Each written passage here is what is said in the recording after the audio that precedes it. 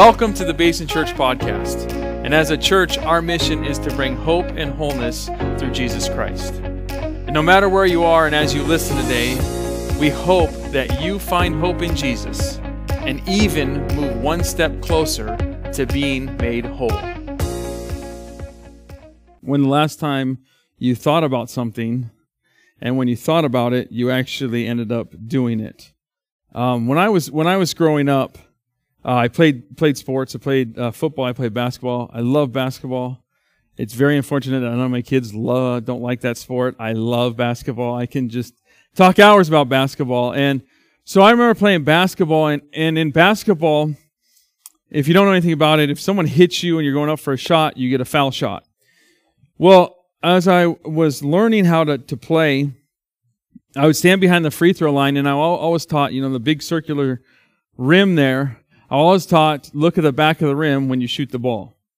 Because when you shoot the ball, you never, ever want to be short.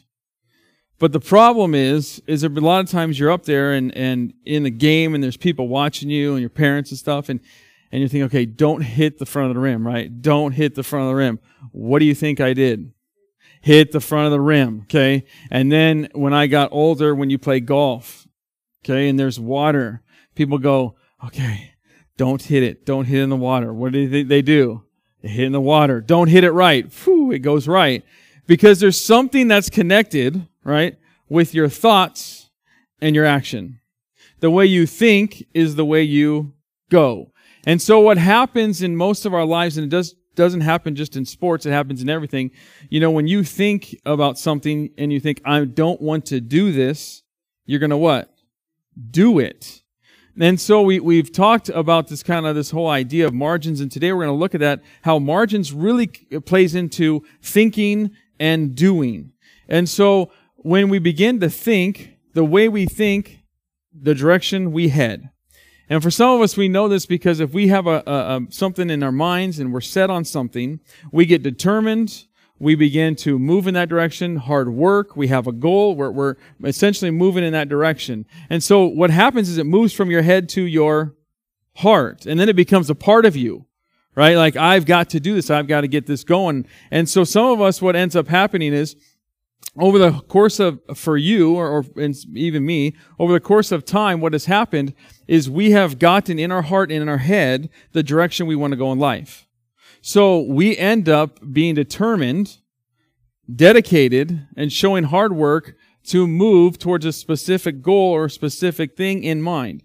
And see, some of you here you are in your job and you've climbed up in your position because of that. You've had a goal in your mind, and when you have a goal, you begin to move in that goal. So you will begin to climb the ladder and begin to be promoted, or you change jobs or any of that stuff. You begin to move in that direction.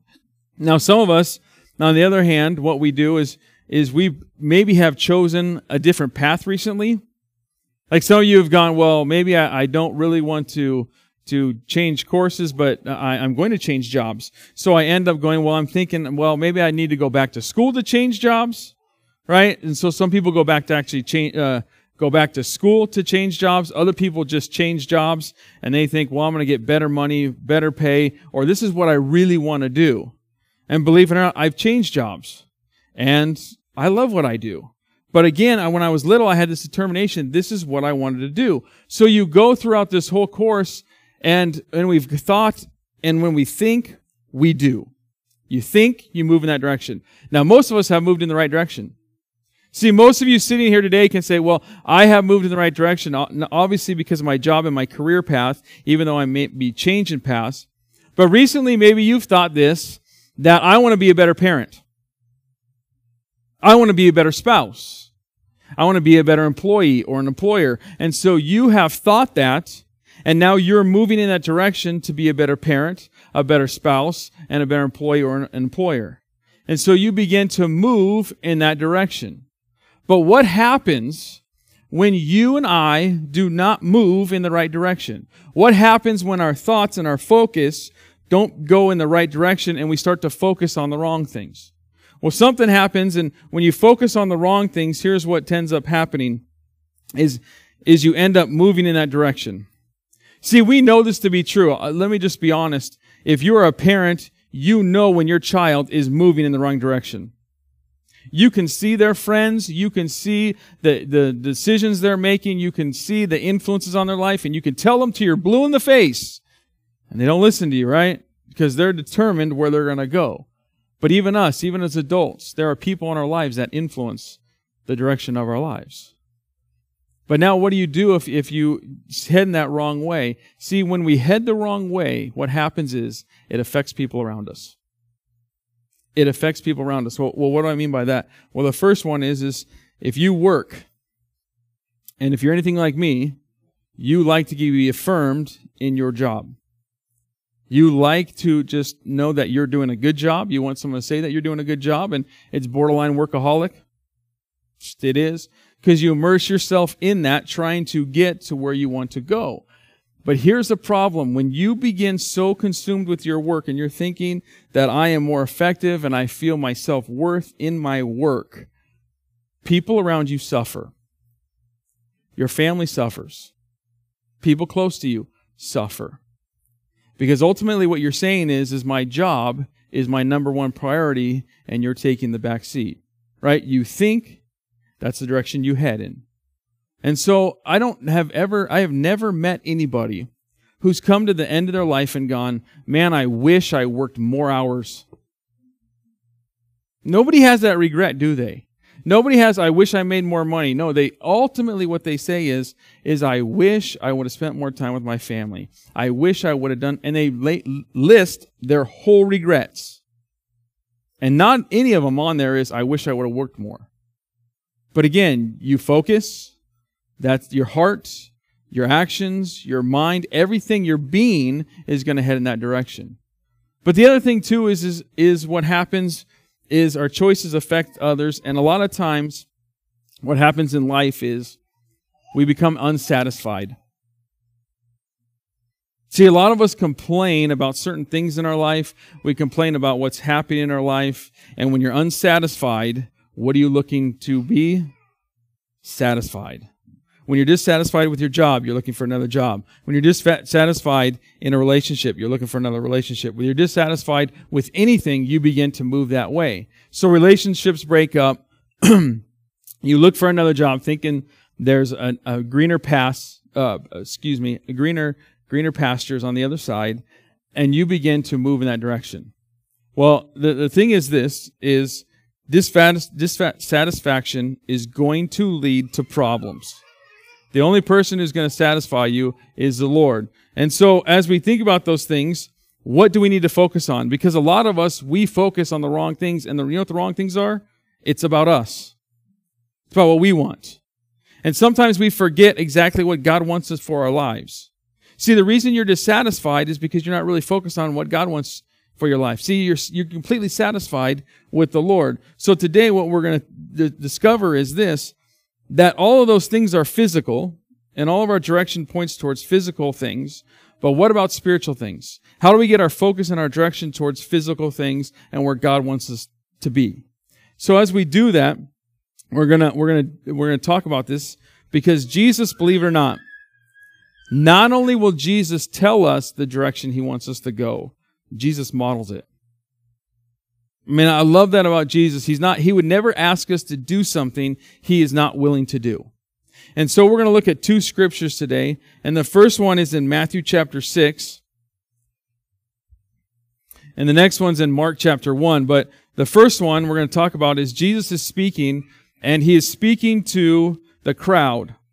And if you were with us last week or 2 weeks ago, we talked about the idea of Matthew being an eyewitness to Jesus, and he lays out this whole thing about saying, do not worry, right? Do not worry about tomorrow, because tomorrow has enough of its own. Well, we're going to see that Jesus said that because anxiety robs us of what? Margin in our lives and our schedules. But now we're going to go right to before that, the previous verses, where he says, don't worry. We're going to go to the previous verses and what he says. So he's talking to the crowd. Now, imagine this. So he's like about a lakeside. He's on a hill, and he's talking to this crowd. It's one of his famous sermons. And we drop down in verse 19. And again, where your focus goes, so do you. So look at what Jesus says. He says, do not store up for yourself treasures on earth, where moths and vermin destroy, and where thieves break in and steal. See, the Pharisees believed that God would bless them every way and in everything. So in material items, they believed that the Lord would bless them materially. So they would set up these treasures. They were pursuing other treasures and stuff on earth. Okay, so their whole idea was, we're going to pursue religious things, but we're going to pursue materialistic things as well. Because if God can bless my spiritual life, God will bless my materialism. Okay, my materialistic things, So He will do that. So what Jesus says is, He's saying this, so the Pharisees, because that's the thought of the day, don't store up treasures on earth. Because He says, moth, right? Moth, ultimately, they're going to be destroyed. Moth destroys cloth, rust destroys metal. He's basically saying that you're storing up something that is not going to last. It's not going to be fruitful for your life. And he says, heavenly treasures, the only thing that you need to deposit is something not here on earth, but something in heaven. That heavenly treasures give you genuinely security. Okay? It gives you genuinely security, and it should be your focus of your heart. So you shouldn't be focused on what you can get in your possessions here, but you should focus on putting stuff up in heaven. And here's what he says. He says, store up yourselves treasures in heaven, where again, now it's a contrast. Moths can't touch it. They can't destroy it. Vermins can't destroy it. And where thieves do not break in and steal. And here's what I said. He lays it down. For where your treasure is, there your heart will be also. So your heart in the Old Testament, it stands for your emotional, your intellectual. It represents everything within you. It's your being. And actually in Proverbs it says this. It says, guard your heart, for it is the wellspring of life. So everything flows out of your heart. So he says, if your focus and everything comes from your heart, if it's going to be in that direction of something here on earth, it will not last. What Jesus is trying to get his readers to understand, he's trying to get them to simply understand this, that it is difficult. Okay? Humans and their finiteness and sin. It is very difficult with those two things. It is very difficult to focus on heavenly things. It's hard to focus on spiritual things. It's easier to focus on possessions. And so he's saying the heart is drawn to what it values most. So whatever your heart values most, it's going to go in that direction. So where your heart is, or where your treasure is, there your heart will be also. Then he kind of gives this metaphor, kind of this thing here with the eye, and he says this in verse 22. So he says, the eye is the lamp of the body. If your eyes are healthy, your whole body will be full of light. But if your eyes are unhealthy, your body will be full of darkness. If then the light within you is darkness, how great is that darkness? So in ancient Eastern culture, the eye was viewed as something as greed. So it represented greed. And what he is given here is what precedes it and what follows it is what Jesus is trying to clarify to his people is this, that they should have a proper view of possessions, and they should have a proper view of the kingdom of God. So he says, I want you to look through the lens of the way I'm telling you how you see possessions and how you see the kingdom of God. And he would say this, that an evil eye or one of those greedy eyes is going to hoard, and then they're going to covet possessions.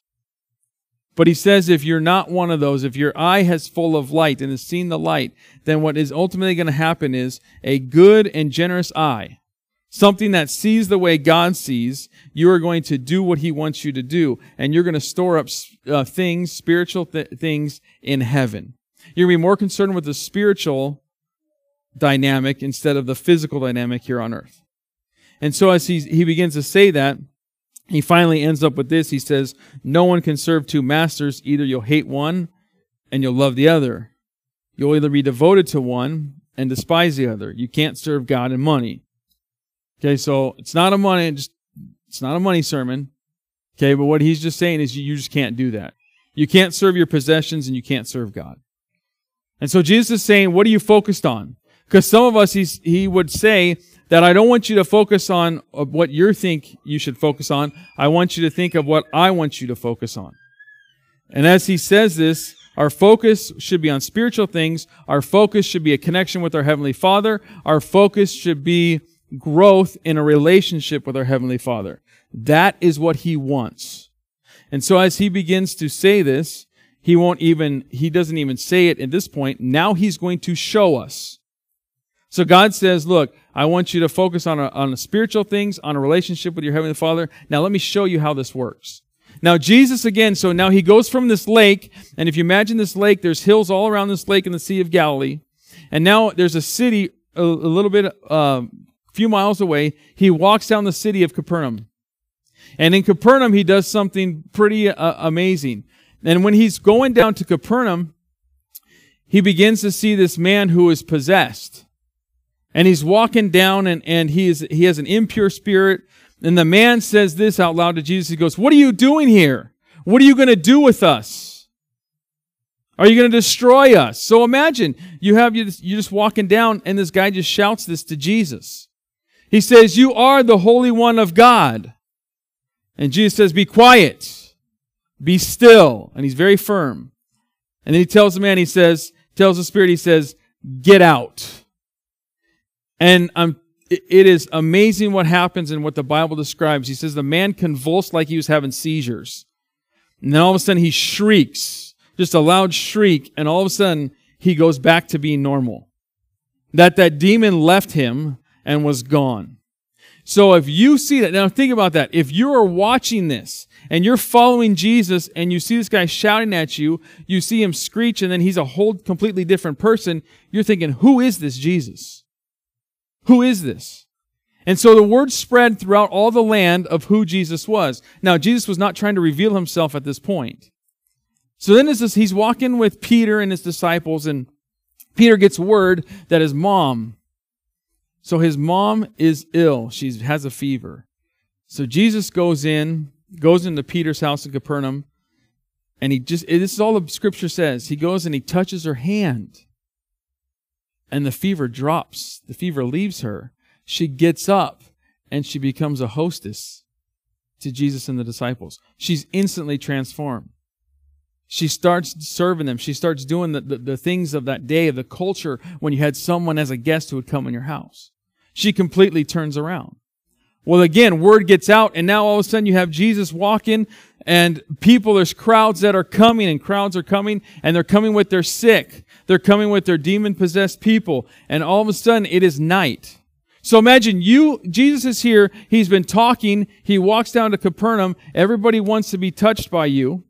And as the night falls, it says that he continued to touch people, he continued to heal people, and continued to do exorcisms on people. And it says he just kind of did it all night. And then something happens that Jesus does that I don't want you to miss, and I don't want any of us to miss, because what he's trying to say to us about connecting with our Heavenly Father and about creating margins in our life and where our focus goes. And in Mark chapter 1, this is what Jesus did, and it's pretty amazing, something you don't think of, but very valuable and important in this point in Jesus' life. Mark chapter 1, verse 35 says this. It says, "Very early in the morning, while it was still dark, Jesus got up, left the house, went up to a solitary place where he prayed." Think about that. He's doing this all night. He's exhausted. He's tired. He's touched people. He's being filled, and he's moving and healing and touching people. And the very next day, he gets up. And you know what is most important to him? A connection with his Heavenly Father. He gets up and says, I have got to connect with my Heavenly Father. I've got to go out. So he chooses a solitary place, it says, right? And it's again, the backdrop, remember, these crowds in the city, now he begins to withdraw from that. And the word is kind of desert. So the solitary place is like a desert, but really it's kind of like this wilderness place. So he's separated far. There's nobody out there. It's totally quiet. It's him and the Lord. And so he begins to remove himself. Now, this is the interesting thing. He gets up. You know what time he gets up when it's still dark over there? It's 4 a.m. He gets up at 4 a.m., doesn't tell a soul where he's going, but he knows what he has to do. He's been pouring out all night, and now he needs to be refreshed and refilled and recharged. And so he goes to the solitary place, and when he does this, he begins to focus on what he has come to do.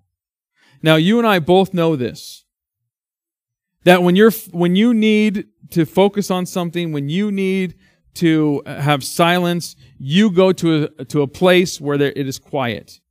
If you've got to get some work done for work, if you've got a test that you had to study for when you're a kid, whatever it is, you know that you have to go to this quiet place so you can focus and get work done. And it's true if you have a spouse and your spouse, right, says, man, I've got this big project coming up or this big thing for work or I've got to do this for work. And as a spouse, what you do is you kind of jump in, you say, okay, well, I'm going to do this, this, and this. And you go to your solitary place and you connect and you get your work done, right? You get it done. Well, in essence, that's what Jesus is doing. I've got to get away from the crowds. I got to get away from my disciples. I got to have a clear mind, a clear spirit, so I can focus on what the Heavenly Father wants to speak to me.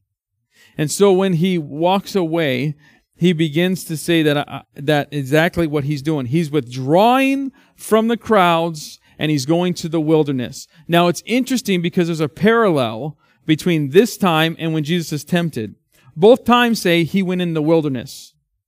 But the difference is, this time he's going to connect with his Heavenly Father. The other time, he was fasting for 40 days and 40 nights, and right after, Satan came to him and tempted him. But it's the same concept here. He is getting away so he can focus spiritually, right? Because he's thinking, what do I need to do? Where my focus is where my direction of my life is going to go. So he's exhausted. He's poured out to all these people, and he says, okay, Lord, I've got to know exactly why I came here, what I'm going to do, and I need to refresh and be refueled and recharged. So Jesus is showing us that that's exactly what we need to do. That our focus is not on these earthly things. Our focus is on a connection with our God, who is up in heaven, who wants to touch us, refuel us, recharge us, and refresh us. And so this is what it says. It's interesting because even the disciples, they miss this. They don't even understand what Jesus is doing. So in the next verses, here's what it says. Simon and his companions. Now Simon is Peter. And it says he went to look for him. And when they found him, they explained, everyone is looking for you. It wasn't like everyone was looking for you. It's like, everyone is looking for you, Jesus. Where have you been? And so they miss it. They interpret Jesus' intentions the wrong way. What do you do? Trying to avoid touching these people? What are you trying to do? Just get out of this? These people need you. Jesus, where were you? What are you doing?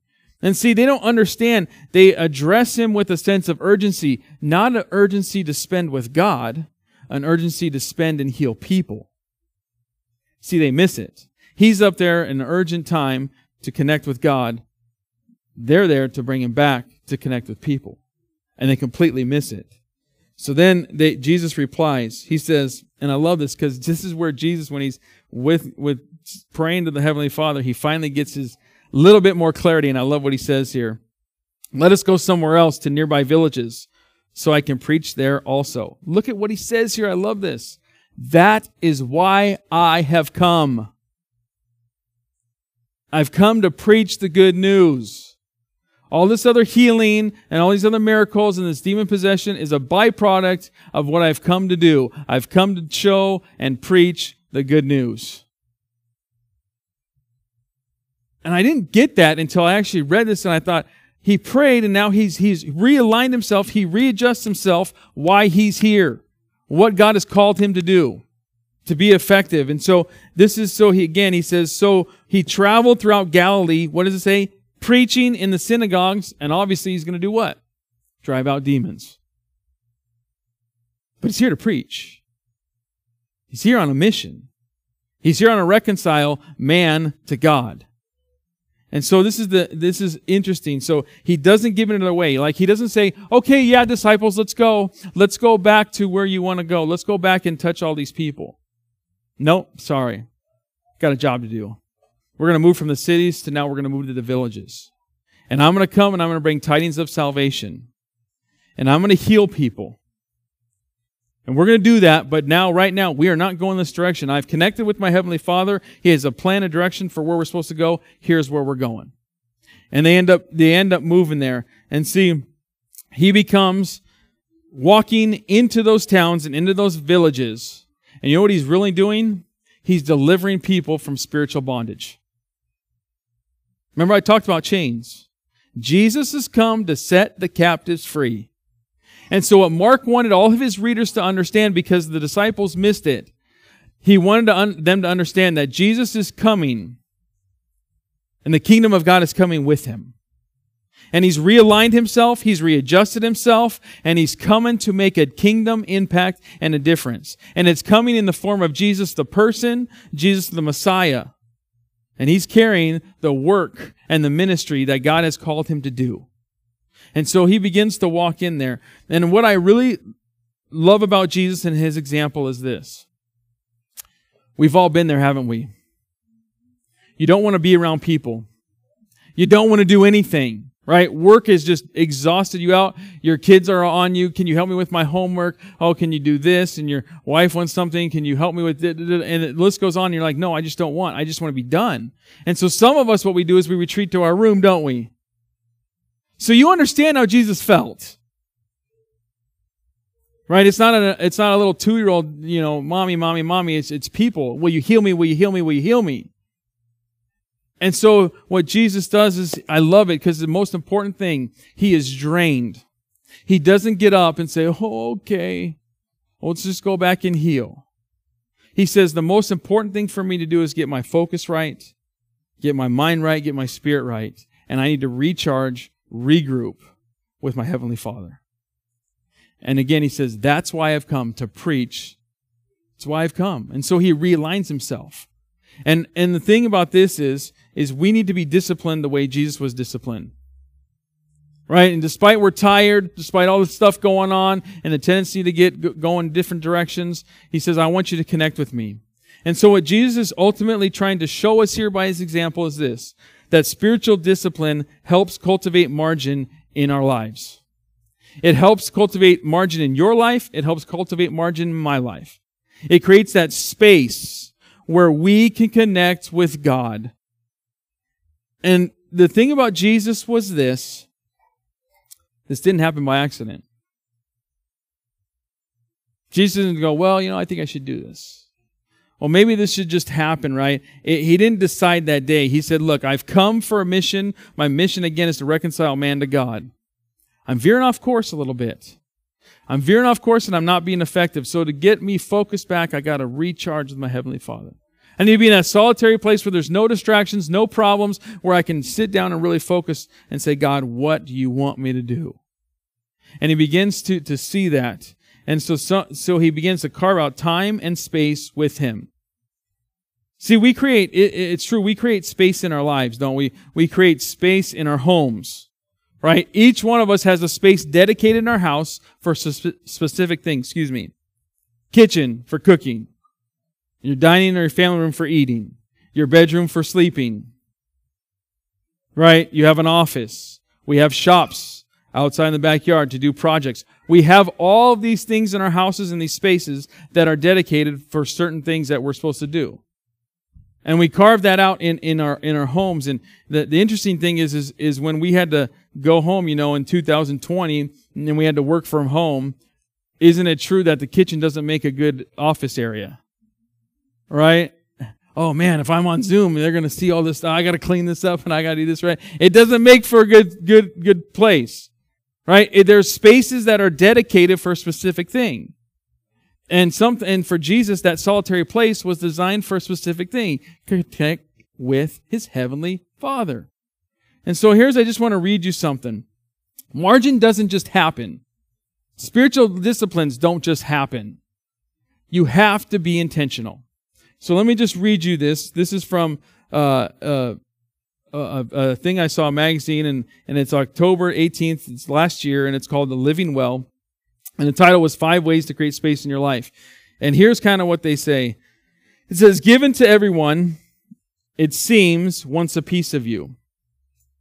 And no one seems to appreciate the fact that you are a finite resource. Perhaps you don't even realize this. Creating margin is essential. Remember, margin is the space that separates us from our limits. We can't expect to live at 120% when we max out at 100. But space isn't something you have to create. It's simply a choice to live. Space is always there. It's recognizing it. It's using it. Focusing on cultivating it rather than creating it. We've got to create margins. Not just physically, but spiritually. Because you know what margin is? Margin is the space between your load and your limits. Margin is the space between burnout and being refreshed. Between barely breathing and breathing a lot. So margin is. And for us, margin is a time where we regroup, where we can grow, where we can connect, and begin to understand what God really wants us and has for us in our life. And so that's what margin has to do. And the thing that happens to all of us when we're trying to create margin is that busyness ends up getting in our lives. And you know what busyness does? It hinders us spiritually, emotionally, and physically. When you're too busy not to pray, when you're too busy not to read the Word, when you're too busy not to go and connect with your Heavenly Father, you're going to be run down, burnt out, physically, emotionally, and spiritually. And let me tell you this, you are good to no one. Nobody. Not even to your family, not even to yourself. You're not good. And so what we need to do is understand that busyness is going to hinder us from growing into a relationship with Jesus. And we can't be too busy not to pray. We can't be too busy not to read the Scripture. We can't be too busy not to do any of these things. But see, here's what happens when we get busy. The stuff that's on the forefront of our mind, the spiritual disciplines and connecting with Jesus, goes to the back. And ultimately what happens is our tasks and the urgent that we need to do for work, for family, for our spouse, whatever it is, that goes to the forefront, and somehow God goes to the back.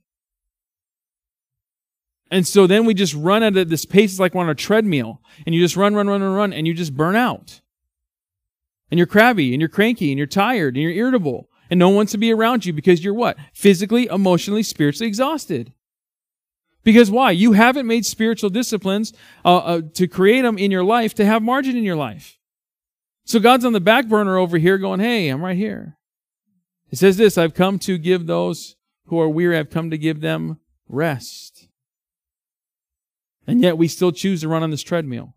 Still choose to go. And so there's 3 things I want you to do real quick. First of all, create margins in your life. First of all, you need to find a solitary place. I don't care where it is, you need to find a solitary place where you connect with God. Let me tell you this. If you need to get up early at 4 a.m. like Jesus, get up early at 4 a.m. at Jesus. If you, in the midst, have to drop your kids off, and then you're driving to work, and that's your prayer time with the Lord, and you connect with Jesus then by all means do that. If you get to work early first, like I do, and there's nobody in the building, I just walk around and pray. I connect with Jesus. It's my time. There's nobody there. I don't know what I'm doing. The camera's like, man, this guy's weird. I don't care. I'm connected with Jesus, right? I don't care. And so I do that for a half hour before anybody gets there, and it's just like, that's my time. You've got to find a spot and a time, instead of time, where solitary place. Because when you're in a solitary place, here's what's going to happen. You begin to pray to the Lord. And see, here's where we kind of get prayer wrong. Yes, prayer is a time where you can communicate with the Lord. But God doesn't always want you to pray and come to Him with your problems. God's desire, yes, He will do it. He's a faithful Father. He will help you with all your problems. He'll help you with all your needs, wants, and desires. But He wants it to go deeper than that. Believe it or not, Jesus wants to make and commune with you. He will answer your prayers. He will hear your wants. He will hear your desires. But really what He wants to do is speak to you as well. And so what you have to do is, the reason why I say go to a solitary place is because you need to remove all the hindrances. Real quick, you need to move all the hindrances, and what you need to do is focus on Him. Let me tell you this is not going to be easy. Because being in silence is not fun. Right? Because if you're in, some of you have to have music going all the time. Right? We have this constant flow of stuff and noises. And I'm telling you, when you get quiet, you'll be like, is that the air conditioner? Never heard the air conditioner. Right? Or you get quiet and you start thinking, well, what do I have to do after school? Or what do I have to do for dinner? And you start thinking. It's going to be hard, but here's what you have to do. You have to speak less, get in that moment and center yourself before the Lord and say, okay, Lord, here I am. Speak to me. I'm listening. And the distractions will move, the things will move, and God will begin to speak to you. He'll speak to you what He wants to do in your life and in the world around you. Because God has a plan for you. God has a plan for you to be effective, to live effectively. God doesn't want boring Christians. He wants effective Christians. He wants people who are going to go and do things for the kingdom of God. That's what He wants. And He wants to say that to you in the prayer time. The next thing is the hardest thing for me. I'll just be honest with you. It's not the funnest thing to do, but I believe it's the most effective. It's fasting. So you go solitary place, you go to prayer, and you go to fasting. Fasting is no fun. I'm going to be honest. I don't like it. But can I tell you this? It's been the most effective time when the Lord has spoken to me. Most important, anytime I've had a big decision, anytime I needed breakthrough, and I fasted, I got it. So if you want, listen to me, if you want margin in your life, if you want breakthrough in your life, and I know it's going to be tough, you got to give up a meal. We're used to eating all the time. And you're hungry, and it's terrible. All right? And your stomach's growling, you're like this, and everyone around you, and the worst is when people are eating around you, and you're like, oh my gosh. But here's what it does. When you're hungry, you start to think of what you're praying for. And it focuses you spiritually, and you begin to pray for that and press into the Lord, and you press into things. So if you're believing for breakthrough in your life, you begin to press into that. If you're believing for breakthrough in someone else's life, you press into that. If you're like me and you're making a lifelong decision, you press in and the Lord makes the decision for you. Or He gives you wisdom. He shows you what He wants you to do. But fasting is a key. And the last one is this, simple, but read Scripture and memorize Scripture daily. Reading Scripture. The Word says this. Hebrews says, it is live and powerful, sharper than any two-edged double sword. It brings life, and it's sharp, and it is used against the enemy. Let me tell you this. When you read the Scripture like, well, I've already read the story about David and Goliath. Or I don't understand this whole laws with Leviticus. Trust me, when you get in Leviticus, it's like, whoa. But let me tell you this. God will speak to you. I just read a passage the other day, and the Lord illuminated something to me that I've never seen before. So God wants to speak to you through the Word. And the last thing is memorize Scripture, because memorizing Scripture is, when you know Scripture, you know the promises of God, you can stand on the promises of God. When you can stand on the promises of God, you can declare the promises of God, you can decree the promises of God, and you can release freedom in your life. So you need to begin. If you have not established or cultivated these disciplines in your life, today's your day. Finally, this is important. This is why we should do it. Because you can go your whole life being a Christian and never connect with your Heavenly Father the way He wants to connect with you. You can go through life being a mediocre Christian. Or you can go through life being an effective Christian, being all what God wants you to be. It's your choice. So the last question is this. What are you doing? What margins are you cultivating? It's easy to get off track. It's easy to be stretched thin. It's easy to just kind of be busy. But listen, God does not want you to be busy. God does not want you to be stretched thin. He wants to recharge you. He wants to refuel you. He wants to speak to you. And He wants you to be effective. But it only happens when you begin to be disciplined enough daily to do these things. To cultivate a relationship with your Heavenly Father. Because these spiritual disciplines will do what? They'll create margin in your life.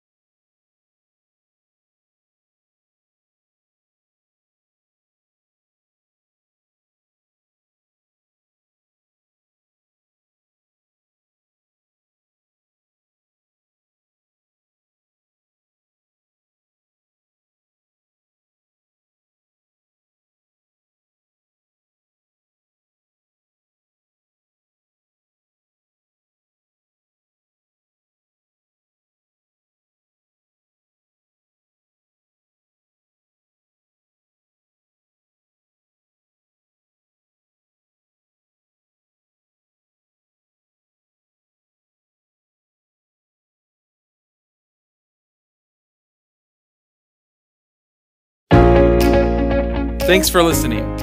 And if you would like more information on our church, or you'd like to visit us in person, you can go to basinchurch.org. And as always, we hope this content helps you on your faith journey.